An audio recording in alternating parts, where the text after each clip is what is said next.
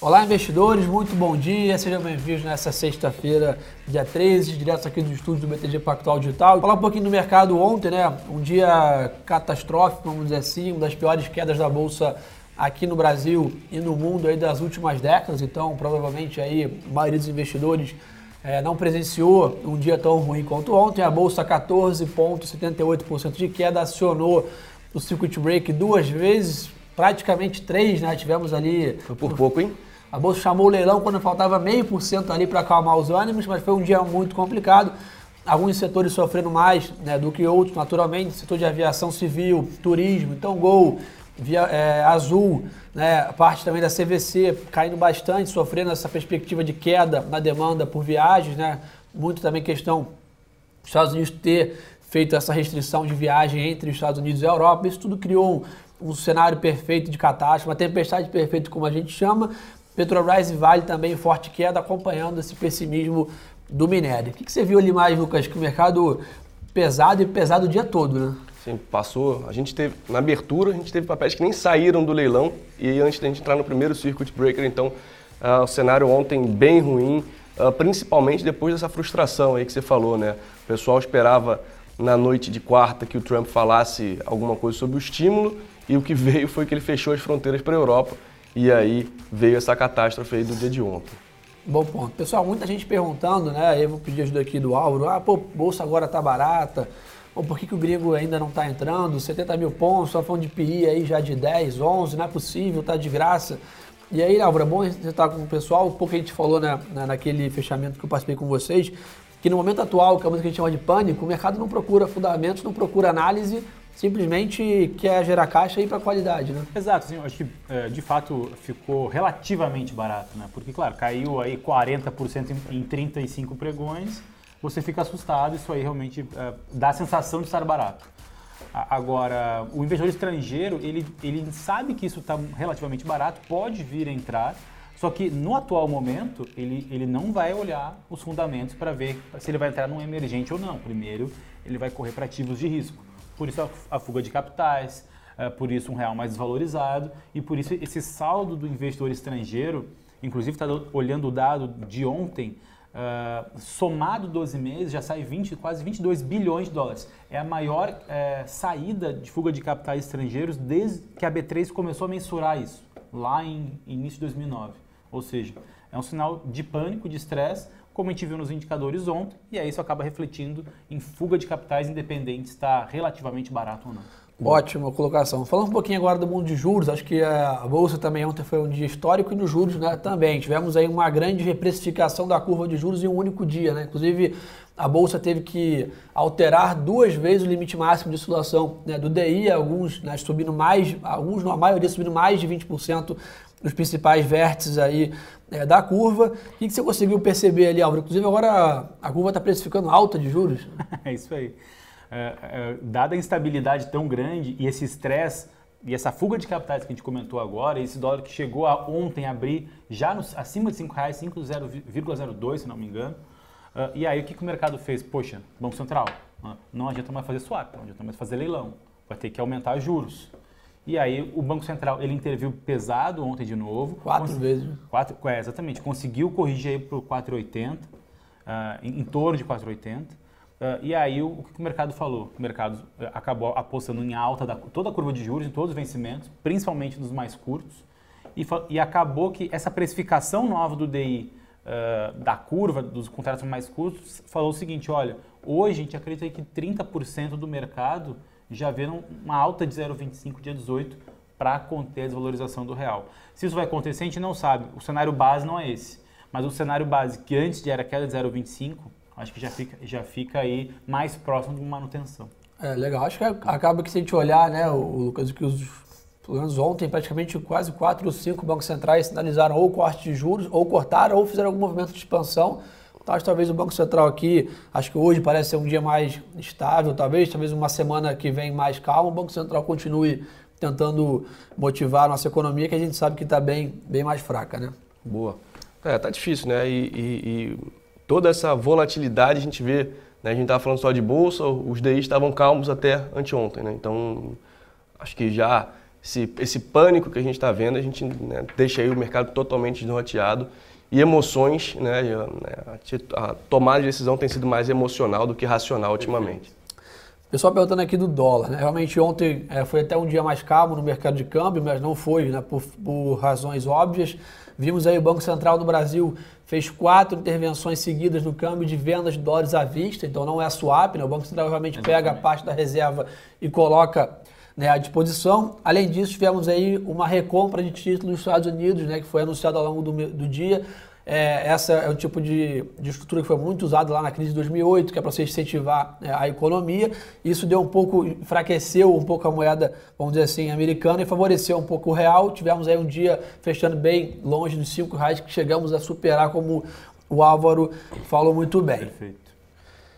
Para falar um pouquinho do dia global de ontem, só para terminar nosso recap de ontem e falar o que interessa de hoje, vimos aí ontem um dia de forte queda lá fora também, né? Os índices chegaram a cair próximo de 10%, circuit break próximo da Dow Jones também, S&P 9,5% de queda, foi a maior queda dos últimos 30 anos, né? Ou seja, caímos mais do que 2008 na crise, mais do que 2000 na bolha da internet, então realmente foi, para vocês entenderem a magnitude do que está acontecendo, sem precedentes recentes para poder comparar a queda que está acontecendo no mercado. Pior queda do Eurostoxx na história.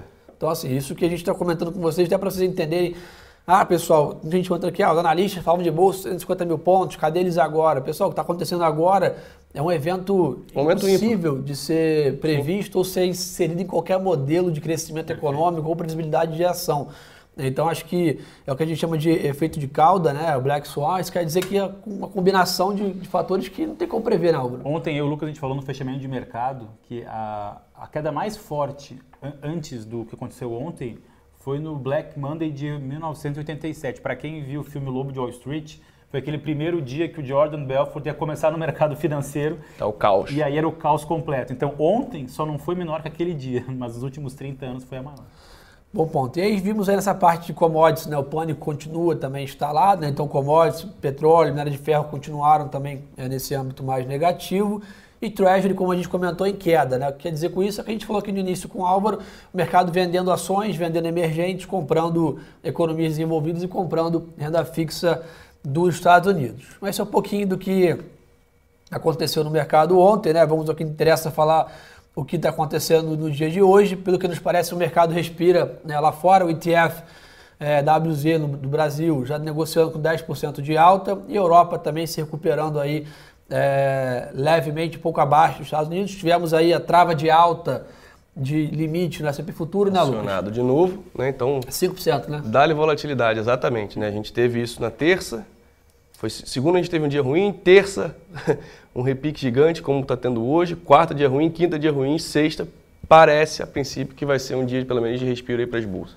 Então hoje parece ser um dia que, aí procurando alguma coisa de notícia mais concreta, acho que ainda não tem nada para falar que mudamos o cenário base, então assim, vamos reforçar de novo o nosso call aqui de mão mais leves, cuidado com o day trade, ainda está um momento muito turbulento, vamos dizer assim, mas hoje o mercado parece recuperar um pouco, né, da queda, foi que a gente falou um pouco de preço, talvez o investidor fazendo mais conta agora de forma mais racional, ele deve voltar, né, a investir vendo comprar mais ações, mas o cenário ainda, mesmo bancos centrais com novos estímulos, ainda está meio duvidoso, né, Álvaro? Assim, acho que um pouco do ânimo de hoje lá fora é por esses 5 trilhões aí que o Fed vai acabar injetando ao total com esse novo quantitative easing, né, que é essa injeção de dinheiro aí na economia mundial.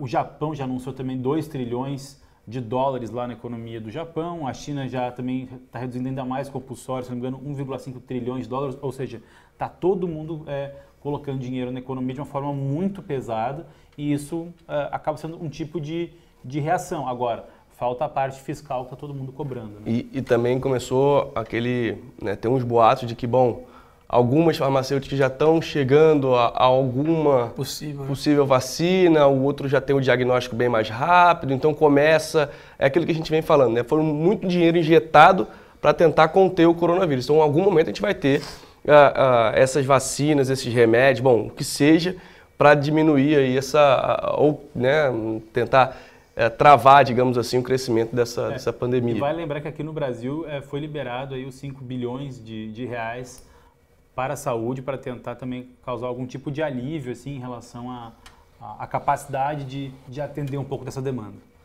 Além disso, o Banco Central do Japão e da Austrália também anunciaram essa injeção de liquidez, como o Álvaro falou. Então, os bancos centrais coordenados aí para tentar socorrer o mundo, vamos dizer assim. Mas ainda o que a gente está falando que não mudou o cenário é porque as medidas que foram anunciadas são positivas, o mercado está reagindo, mas o quanto isso vai ser eficaz, o quanto isso vai resultar, que é a grande dúvida para a gente voltar a ficar mais construtivo, ainda vai demorar um pouco, tá, pessoal? Então, a bolsa subiu hoje, então voltamos ao cenário anterior? Não. Tá? Então vamos ficar um pouco mais cautelosos em relação a isso. Petróleo subindo também lá fora, minério de ferro também, mas um pouco mais reduzida a performance, mas está sendo um dia positivo para a commodity também. Temos às 11 horas da manhã dados dos Estados Unidos, sentimento da Universidade de Michigan, importante, dado também. Lembrando que na semana que vem temos Copom e Fed no mesmo dia, ou seja, a super quarta tomando foco dos investimentos aí, a expectativa do Fed deve cortar juros. E live do Copom, né? E live do Copom também. Teremos a nossa tradicional live do Copom para comentar em relação a essa decisão também. Então, acho que vamos ver o que o pessoal está perguntando aqui, vamos bater um papo, fiquem à vontade para mandar as perguntas. A Isabel falando aqui, né? Algumas medidas, o porquê que o coronavírus está gerando tanto impacto no mercado, talvez, que é o que a gente comentou, diferente até de outras bolhas, etc. Não sei se todos recordam, a gente está aqui quase que desde o ano passado inteiro falando sobre a possibilidade de recessão na economia mundial. Né? A dúvida para esse ano era se o mundo ia entrar em recessão ou não, se a China ia parar de crescer, se os Estados Unidos ia inverter, né, a curva, ia chegar no final de ciclo, ia começar a cair o crescimento. Essa era a dúvida dos últimos 12 meses, vamos dizer assim. E a sinalização do vírus impacta o porquê, né? Muito mais do que se são o número, né, nominal de mortes, etc., é o impacto na economia. Então, ontem a gente viu, por exemplo, a Disney fechando todos os seus parques, né? A Argentina restringindo viagem, os Estados Unidos restringindo viagem, isso tudo para a economia. Então, você imagina uma economia que já está fragilizada, principalmente o continente europeu, né? A Itália fechando todos os supermercados, cancelando jogos, qualquer movimento que gera economia, sofrendo impacto. Já estava em situação difícil, entra no modo pânico. Então é muito mais do que o impacto de que qualquer outra doença que nós já tivemos aí, de outros surtos no passado, era a situação mais delicada da economia que estamos vivendo agora, e isso vem para, vamos dizer assim, coroar o cenário de catástrofe, né? Então, acho que isso ainda vai piorar um pouco, né, Álvaro? Assim, acho que a gente tem que tentar agora ter mais calma, observar os dados, ver como os governos do mundo afora vão reagir e como o Brasil também vai reagir, né? A gente precisa ter uma ação também coordenada aqui do Brasil, de Banco Central e Ministério da Economia, junto com o Congresso, enfim. Acho que tem que monitorar um pouco esse cenário dessa relação entre os poderes. Bom ponto. Mais alguma coisa aí, Lucas, pra gente comentar que você viu bacana o pessoal falando? Deixa eu ver aqui alguma pergunta. A gente tinha o pessoal brincando aí se precisa injetar morfina, antibiótico, o que precisa injetar no mercado para ele melhorar. O Léo falou bem aqui, cisne negro. O que eu falei do Black Swan é realmente isso, é uma combinação de fatores negativos que geram uma tempestade perfeita, né, no mercado. O Fábio perguntou aqui se a gente pode ver se a bolsa caindo muito mais. Olha, sinceramente, sim. Sim e não, né? Hoje está cada vez mais difícil a gente prever o próximo movimento. Né? Hoje a gente teve aí todo esse cenário, digamos assim, além, né, de toda a queda, um momento de realização de lucro dos vendidos, um momento de, né, respiro da bolsa. Isso não quer dizer que a bolsa, parou por aqui e agora vai subir. Pode ser? Pode. Não sei.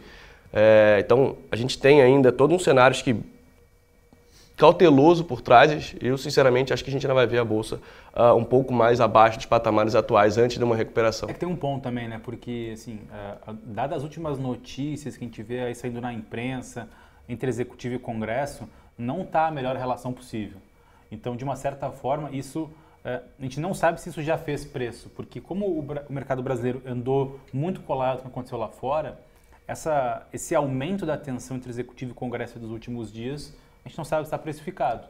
E aí isso pode vir a ser precificado na semana que vem, ainda hoje talvez, acho que não, mas na semana que vem talvez, e aí isso pode criar mais um ruído e fazer esse cenário pessimista para a Bolsa também. Boa. Pessoal falando aqui, sexta-feira, ninguém vai querer ficar posicionado no fim de semana, o mercado fraco. Acho que é um ótimo ponto, a gente está vendo aí as últimas sextas-feiras todas com menos volume, né, com os investidores um pouco mais cautelosos em ficar posicionados no final de semana passíveis, né, de impactos de notícias. Então acho que isso, apesar do mercado estar bem positivo hoje lá fora, indicado talvez um dia mais positivo aqui, acho que faz total sentido o que o pessoal falou aqui. Então cuidado com a mão, o mercado no final de semana pode, né, trazer algumas notícias mais delicadas, então fiquem atentos a isso. Hoje pode ser um dia de alta, mas não tão forte, como a gente chama, não tão direcional como o linguajar mais adequado. O pessoal falando aqui de ouro, né? Acho que o ouro sempre foi um grande hedge historicamente. Atualmente parece que o dólar está funcionando um pouquinho melhor, né, nessa questão. Quando a bolsa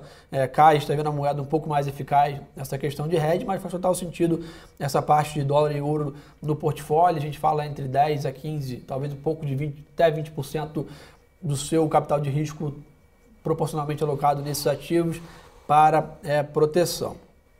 Vamos ver o que o senhor está perguntando aqui.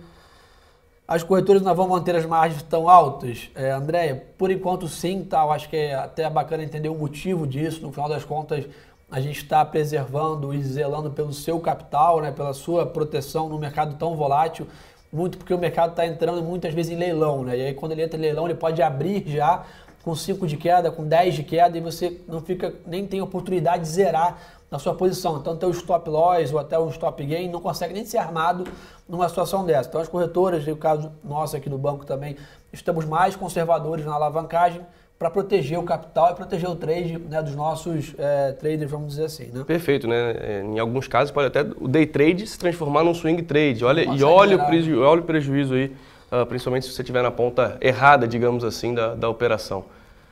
Thiago falou um ponto bom aqui. Hoje eu aprendi que o melhor hedge é ter caixa. Thiago, acho que esse é um ponto bacana. Acho que isso que está acontecendo agora no mercado hoje, para quem continuar no mercado, eu espero que todos continuem, será um grande aprendizado, né? Eu acho que a gente sempre fala que a gente só dá valor para o seguro do carro na hora que a gente bate o carro, né? Você acabou de bater, você fica feliz que está com o seguro do carro pago, quando você está triste o ano inteiro de ter pago aquele valor. Então, acho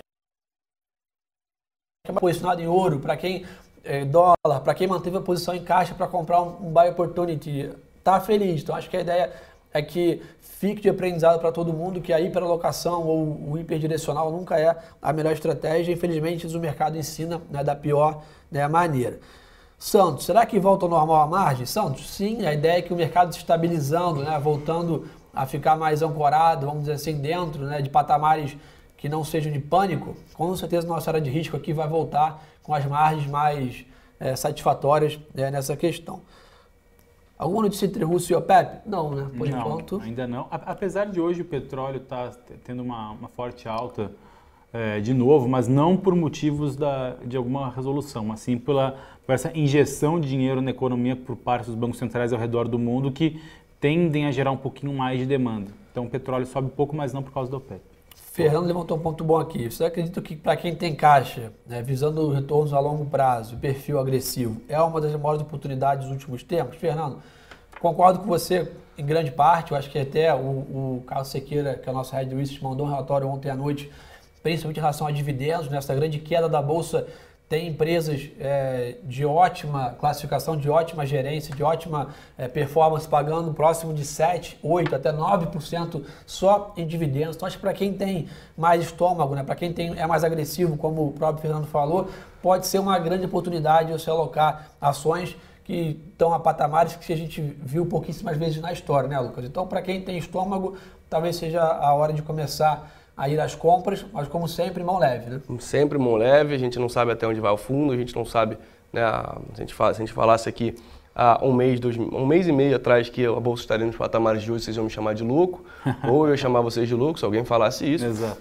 Então, o cenário ainda está bem nebuloso, a gente não sabe qual vai ser, né? A gente sempre comentou os efeitos que o coronavírus iriam gerar para frente, não em si só o coronavírus pelo lado humano, né? Então, é exatamente esse. Acho que boas empresas, claro, vão continuar ao longo do tempo, então exatamente isso, pega 10%, 15%, se você quiser ser muito agressivo, 20% que você quer investir aí numa empresa e já coloca agora, espera para ver um pouco, espera aí uma semana pelo menos, se o mercado começar a se recuperar, você aumenta a posição. Caso contrário, né, se o mercado continuar caindo, aí a gente tem um pouco mais de calma para ver um outro ponto de entrada.